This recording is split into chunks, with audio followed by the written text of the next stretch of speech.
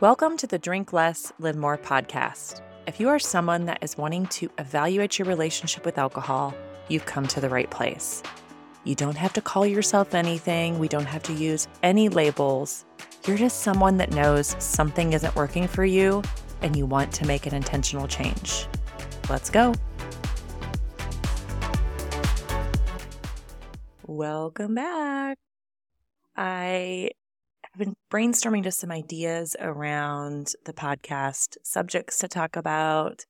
And I thought, well, why don't I go to my TikToks and see what really resonated for people? Although I will say the TikTok algorithm is really bizarre. So it's not that it's not spot on, but it's kind of bizarre. Like some of the things that you think are going to happen do not happen. And the stuff that goes viral is really interesting to me. But I posted, I think it was about a year ago, about drinking culture at work. And it was something that I had not really thought much about because I was always a drinker in the work environment. But I was starting to get more and more clients just saying, this is really hard to not drink in kind of these corporate work environments. And the cool thing now is to have the beer fridge that's stocked for everyone and to have bourbons after, a meeting, all these things that like these, especially smaller companies are allowing. And I'm not saying that's necessarily bad, but I do think we have to be cautious that we're not alienating some of our workforce. So here are some things I've heard from clients. Also, I'll weave in some of my own personal experience.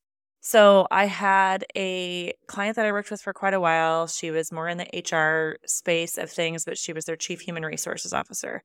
And they actually had her on the executive team. I mean, holy shit, what a concept. If you don't know that world, it's so fascinating to me how little power sometimes HR leaders have. I think it's absolute ridiculousness. But a lot of times they're not even on the executive team. And so that's not something that is really thought about. Same with marketing, CMOs, they are oftentimes not on the executive team, which is so fascinating to me and really quite stupid if you really think about it. So she was saying, I'm going on this company retreat. Everybody's going to drink. And everybody talks about what they're going to drink. I mean, they're already talking about their hangover remedies. And she's like, I don't want to drink in this environment. Number one, I don't think I should in my job role. But she said, I'm scared for a couple of reasons. If I don't drink, they are going to be more tight-lipped. I know they're going to have conversations away from me intentionally. I know they're going to stay up late. I'm not, because I'm not drinking, which is such a fun little side advantage of not drinking is like you don't sit around for 4 hours talking about the same shit for 4 straight hours. You talk about what you want to talk about and then you go to bed at like a reasonable hour, which I really love. So, she's like, I'll go off to bed and then they'll get into the real conversation. And it just made me think of how much of our work environments are set up in that way. And maybe why women in particular are not given the seat at the table, or if they do have the seat at the table, they're not actually invited into the conversation. So, oftentimes I would hear guys saying like, oh yeah, like they're going to come over and we're going to taste bourbon, or we're going to go out and go to this new bourbon bar and, try bourbon. Well, I hate bourbon. Like even when I was drinking, I would never drink bourbon. And so that automatically excludes me. It's like almost like the new version of golfing for men in the work environment. When I first started, that was the thing. Like all the dudes went out and golfed. And I'm like, number one, I'm probably a better athlete than most of you. So I could probably out golf you if we really looked at that. I'm not the greatest golfer in the world, but I'm naturally a pretty decent athlete.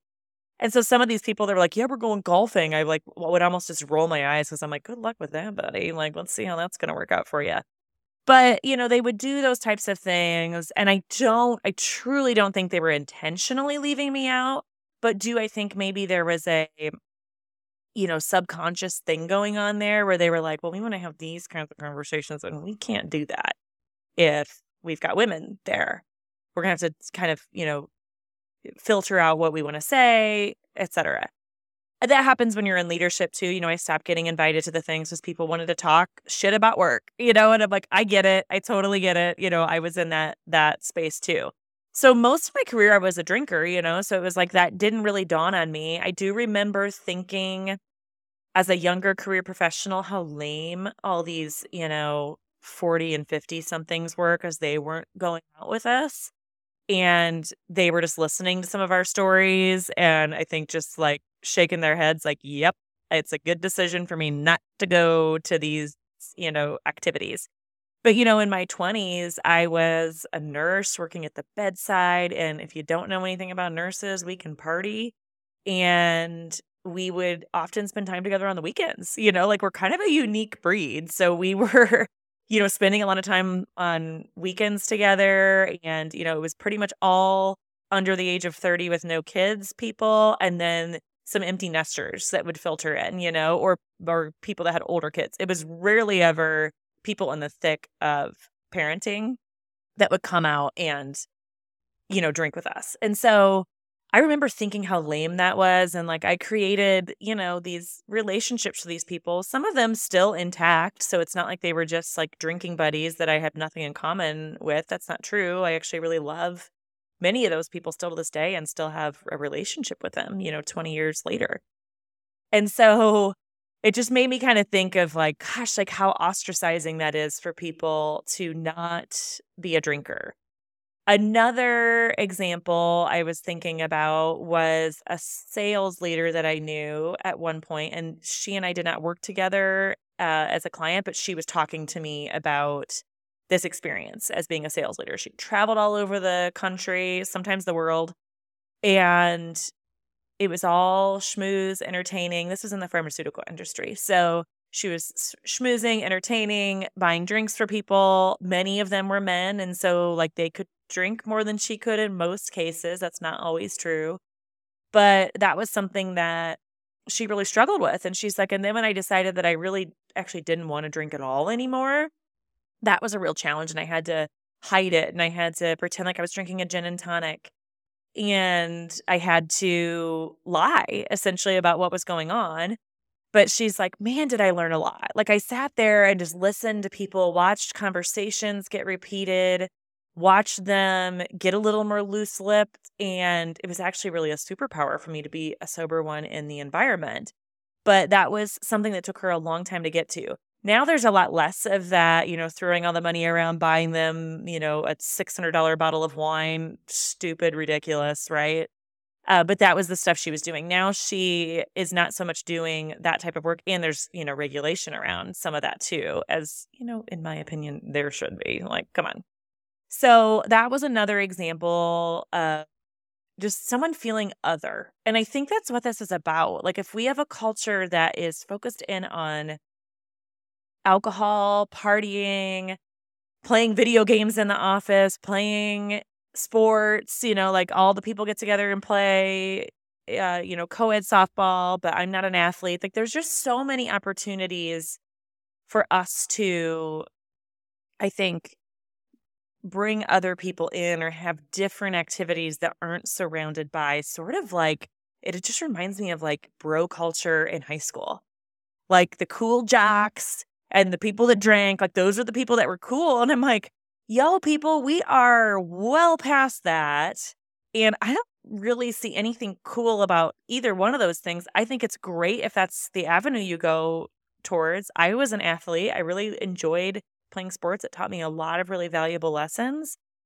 But I also really admire musicians and performers. And that was probably where I had more talent, to be honest. But it was just not the path I went down because I wanted to fit in. And that is what I'm talking about here. I think there's so much fitting in going on, especially when it comes to alcohol use, or people just don't go because they feel so uncomfortable. And if they were a drinker and now they're not a drinker, or they're trying to not be a drinker, that can really throw people off because they know them as this version. So there's just a lot of opportunity here. When I posted that TikTok, there were so many people in the comments that said, yeah, I've been hiding my drinking for decades or, for years. I will go up and get, a a gin or a tonic and just say, hold the gin. Sometimes I'll get there early and I will ask the bartender to only bring me non-alcoholic stuff, even when I order a gin and tonic. And I'm like, geez, that's a lot of effort, right? And a lot of mental space that's coming into play. As you're sitting there listening to people talk, I would imagine, and I've experienced this where I'm like, oh, maybe I could just have one. Like they seem like they're having fun. I'll just have one. And then when they get about 2 drinks in, then I'm like, oh, no. I don't want one because this is what's going to happen. And I don't want anything to do with this. I don't like the person I am or the way that I behave or the shame that I experience the next morning about what I might have said, what I didn't say, all of those things. I don't like that. And so it's like, no. So there's just like all that mental capacity that is being taken up instead of having really good conversations. The other thing that I think comes up a lot is if your boss is a drinker and let's say, bourbon is their thing and you're looking to get promoted, I think there's kind of this power dynamic there that we need to check in on to be sure that we are not playing favorites to people that have similar habits to us, or that we are not secretly afraid of their judgment if they are not drinkers. So we want to keep them at a distance. We want to keep them at an arm's length. And that's not fair to that person. That is not leadership. That is self-serving. And that is a huge area of opportunity for I think, so many people. It's like we're chasing around, and these comments were all over the place in this particular TikTok. And I'll put the link in the show notes because I find it just fascinating. You have to look at some of the comments. But people were like, yeah, it's just like high school all over again. The most popular, loudest dude in the room is the boss, barking orders at everybody and driving the whole culture. They're usually drinkers. They're not all that solid. So there's just all these comments that were there. I did say in there that executives don't know what they're doing. And that got some backlash and some praise because they're like all these people were like, yeah, we know. Like, we know you have no idea what you were doing.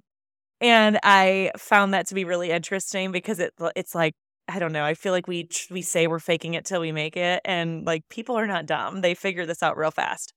And I got some comments, like, I'm an executive and I know what I'm doing. And I'm like, look, I'm not saying you're walking into work puzzled every day and sitting there doing nothing.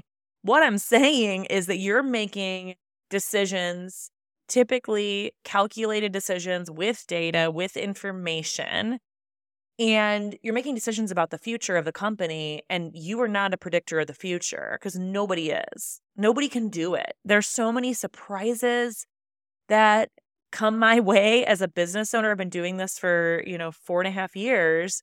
And I get surprised all the time about the things that actually pan out and the things that don't. And so I can guarantee that is happening even to the brightest, most highly functioning executive teams. That is happening to you too.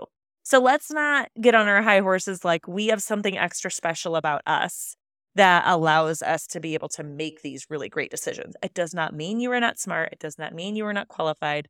It does not mean that you have not earned that seat as an executive.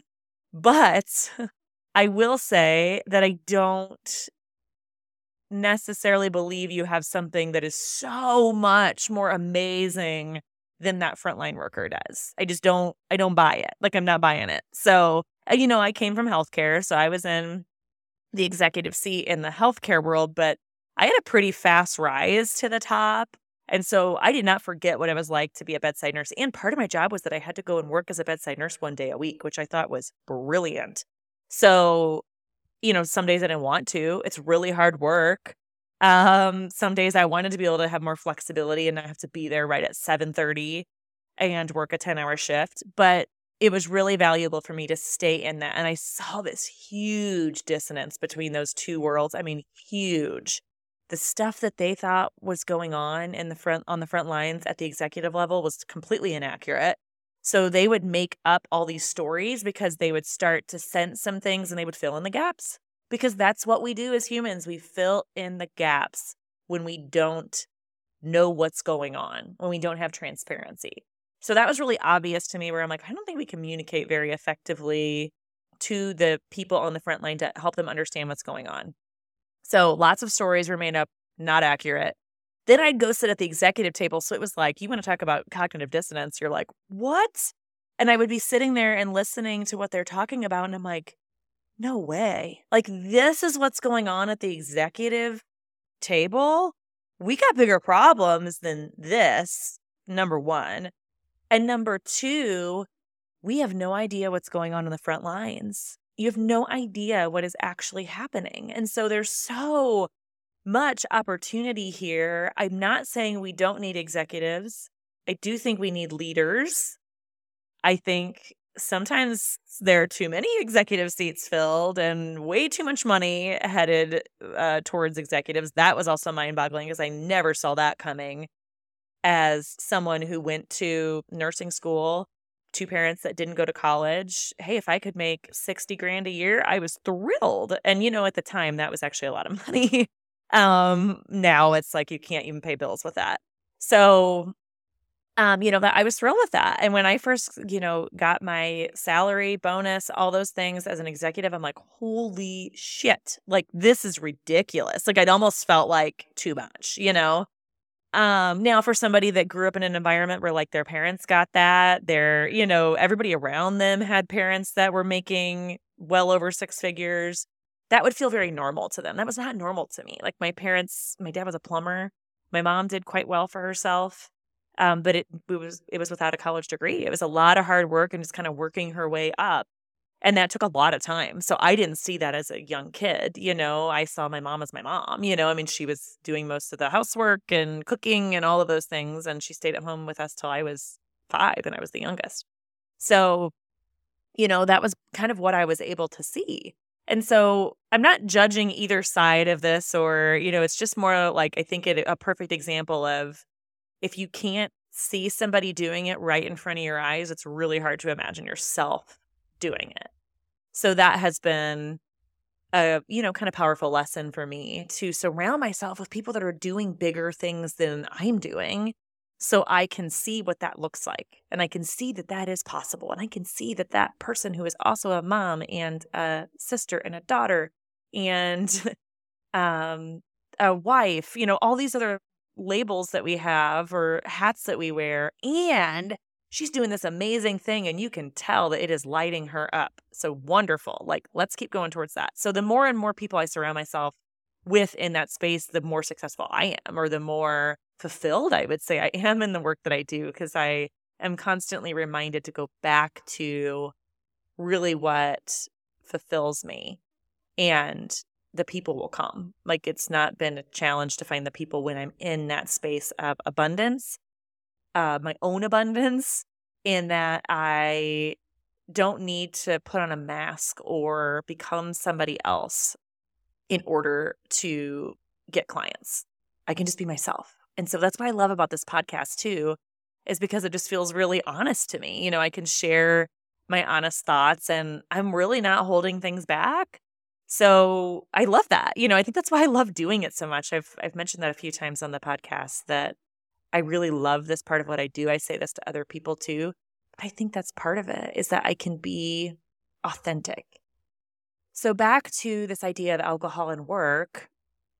And when we think about wanting to be authentic, I'm working with a guy who lost his job. He was at an executive level. He's got time to figure it out because he gets packages, which don't even get me started on that because, whatever. But anyway, so he's got time to figure it out. And that was what he said to me this week. He said, I do not ever want to put a mask on again.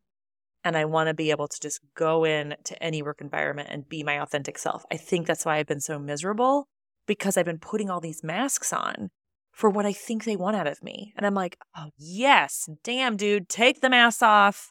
You're going to figure this out. Let's go. So there was so much energy there. And you could see it. Like, there was like peace in the way that he was saying it. Like, he looked at peace. And God, I love that. Like, we need so much more of that. Now, I will say, I think some of this is self-inflicted. I think sometimes we believe that if we show up as ourselves, we will not be accepted. We will not fit into the group. We will not get the promotion if we say the one wrong thing that is authentic to us, but it doesn't fit into maybe the culture. or doesn't fit into the conversation or the group. I will say that some of that is self-inflicted in some environments. I think it is absolutely true that there are some environments that want you to keep the mask on, to walk like the lemming, talk like the lemming. Actually, I think lemmings didn't talk, but you know what I mean? So like do all the things, like look the part, act the part, be the part. So you're almost playing a character. And don't you dare show any side of you that might be considered vulnerable or, something that might be just a little strange about you. I love when people share strange things about them. Like that makes me so much more interested in them. I mean, I can't even tell you, maybe that's just me, but I am so much more interested when people tell me things like, oh, I don't drink, I've never drank. And I'm like, oh, that's cool. Like that's way more interesting than somebody that's like, oh yeah, I drink bourbon. I'm like, yeah, no shit. Because everybody right now is drinking bourbon and they have been for a long time. And that's all I hear about. Can you tell? I don't know if you can tell this or not, but my husband is a bourbon drinker and his friends are bourbon drinkers and they just sit and talk about bourbon. And like, I know it's their hobby and I just don't give a shit. And I'm like, this feels like a kind of low level conversation. So that's going to be me being a little judgy for sure. And I do think this, honestly. So I'll just throw that out there. Like, this is a pretty low level conversation. I would rather talk about the leadership lessons that the Barbie movie showed us in pop culture, like, like deep shit is what I'd rather talk about, not about bourbon and the stupid tasting profile. I don't care. Probably wine would have been mine. Like I was kind of a douchebag around wine. Like, oh, I only drink this kind of wine. And I only drink, I have to have the expensive stuff. And I really, really am into Pinot Noirs right now. Like it was so ridiculous. Like, come on. Like after the first glass, I didn't even know what I was drinking. Like it didn't, like all the taste was gone. So I think there's just a lot of opportunity for us to push ourselves to be more authentic in the work environment. And if that means not drinking and that is what's best for you, then let's own it, right? Let's own it. Let's not be self-righteous about it. Let's not be judgy about it. Like, oh, you're talking about your bourbons again. What a low-level conversation you're having. We want to obviously be respectful that people are not where we are, and that's okay. They have every right to be exactly where they are. That's where they're supposed to be. So being cautious about that because we certainly don't want to come off as that way, but also just kind of owning it with a confidence that is intrinsic to you. It has nothing to do with what's going on externally. So I think owning that is really powerful. And I think there's actually people that are really paying attention, good leaders that notice that it will likely get you a promotion or get you to the tables that you need to be at because they're admiring that about you. So I think there's that. I also think the work environment has a lot of opportunity to allow for authenticity, to allow for, people to wear their hair however the hell they want. That was one of the biggest things that was shocking to me is how much we talked about dress code. I'm like, Jesus, like this cannot be what we're talking about at the executive table. Who gives a shit if the nurse wants to have tattoos and that's how they identify as, artistic or that's how they show themselves? Who cares? Like, just that, like, if they're making med airs, then we have a problem. But if they're tattooed and they're doing great work and they're not screwing things up and making medication errors and all those things, who cares? Like, let them do whatever they want to do. And, like, there's a whole lot that I've learned over the last few years around race and what is possible for people's hair and how Black women feel like they have to straighten their hair to go into a mostly working or white working environment, or when they go in for the interview. I've had several Black women tell me that, oh yeah, I've made sure I looked very white as I walked in. And that is heartbreaking to me. I mean, it really is that any of us have to do anything like that in a work environment. And then no wonder we want to drink because we kind of want our authentic side to come out. And we have this illusion that alcohol helps the authentic side of us come out. I don't think that's true. I think sometimes some of the things we want to say or do come out when we're drinking, but I don't think that's fully who we are. I think if we're regularly drinking, we have no damn clue who our authentic self is. I know that has been my journey. I have come into my own over the last 3 years, really understanding who I am, really understanding what's important to me. I have clarity around almost everything in my life because I'm not drinking regularly. So if you want authenticity, if that's truly where you're desiring and you don't want to put the mask on. And side note, the person I was talking about that says he doesn't want to do that ever again is sober and has been sober for a long time. And so I find that to be really interesting too, where it's like, gosh, he didn't have the alcohol outlet to pretend and be able to put on a different character, right? Like he's pretending to be this character and he didn't have the other character in the story, which was drinking character. So we'll call it like, let's say like drinking Barbie versus buttoned up work Barbie, you know?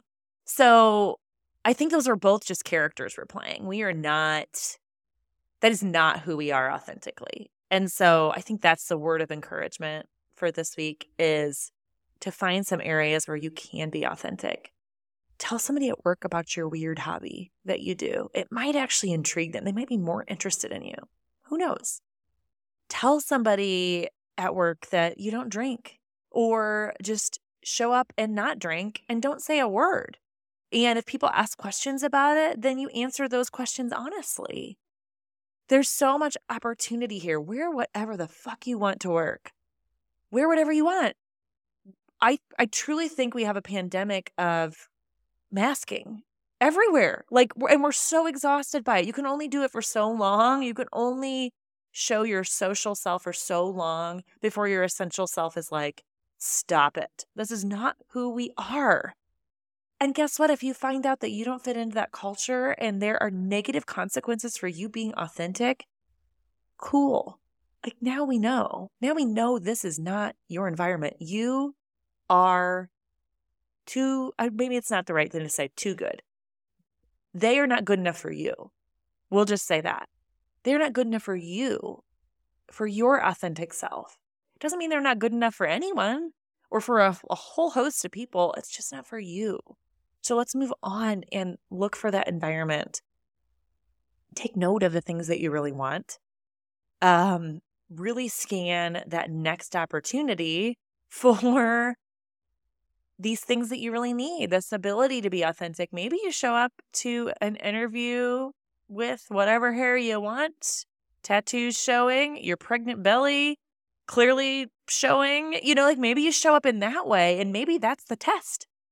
Maybe that is the test, right? Like if they don't hire you, then cool, move on. Like we're good. So, and I do recognize there's a lot of privilege in what I'm saying. I think most of the listeners of this podcast probably are fairly privileged people. So we'll just throw that out there. So there's a lot of privilege in what I'm saying. Let's just not go there, because that could be like 6 different podcasts. So my charge for you this week, and I've tried to give you some things that are tangible to take with you for the week, is that I want you to find an area that you feel like you're masking or putting on a front. And it could be something real small. Like people are probably not even going to notice if you start to do this. And I want you to start doing what really feels good to you, what really you want. Like what makes you feel the most confident, strongest version of yourself, and do it. And let's just see what happens. Like, let's experiment like we've been experimenting with all these, other areas of life and growing. And let's just find a different way. If you're feeling that way about the masking and the authenticity, let's try a different way. That's all I'm asking. Have a great week.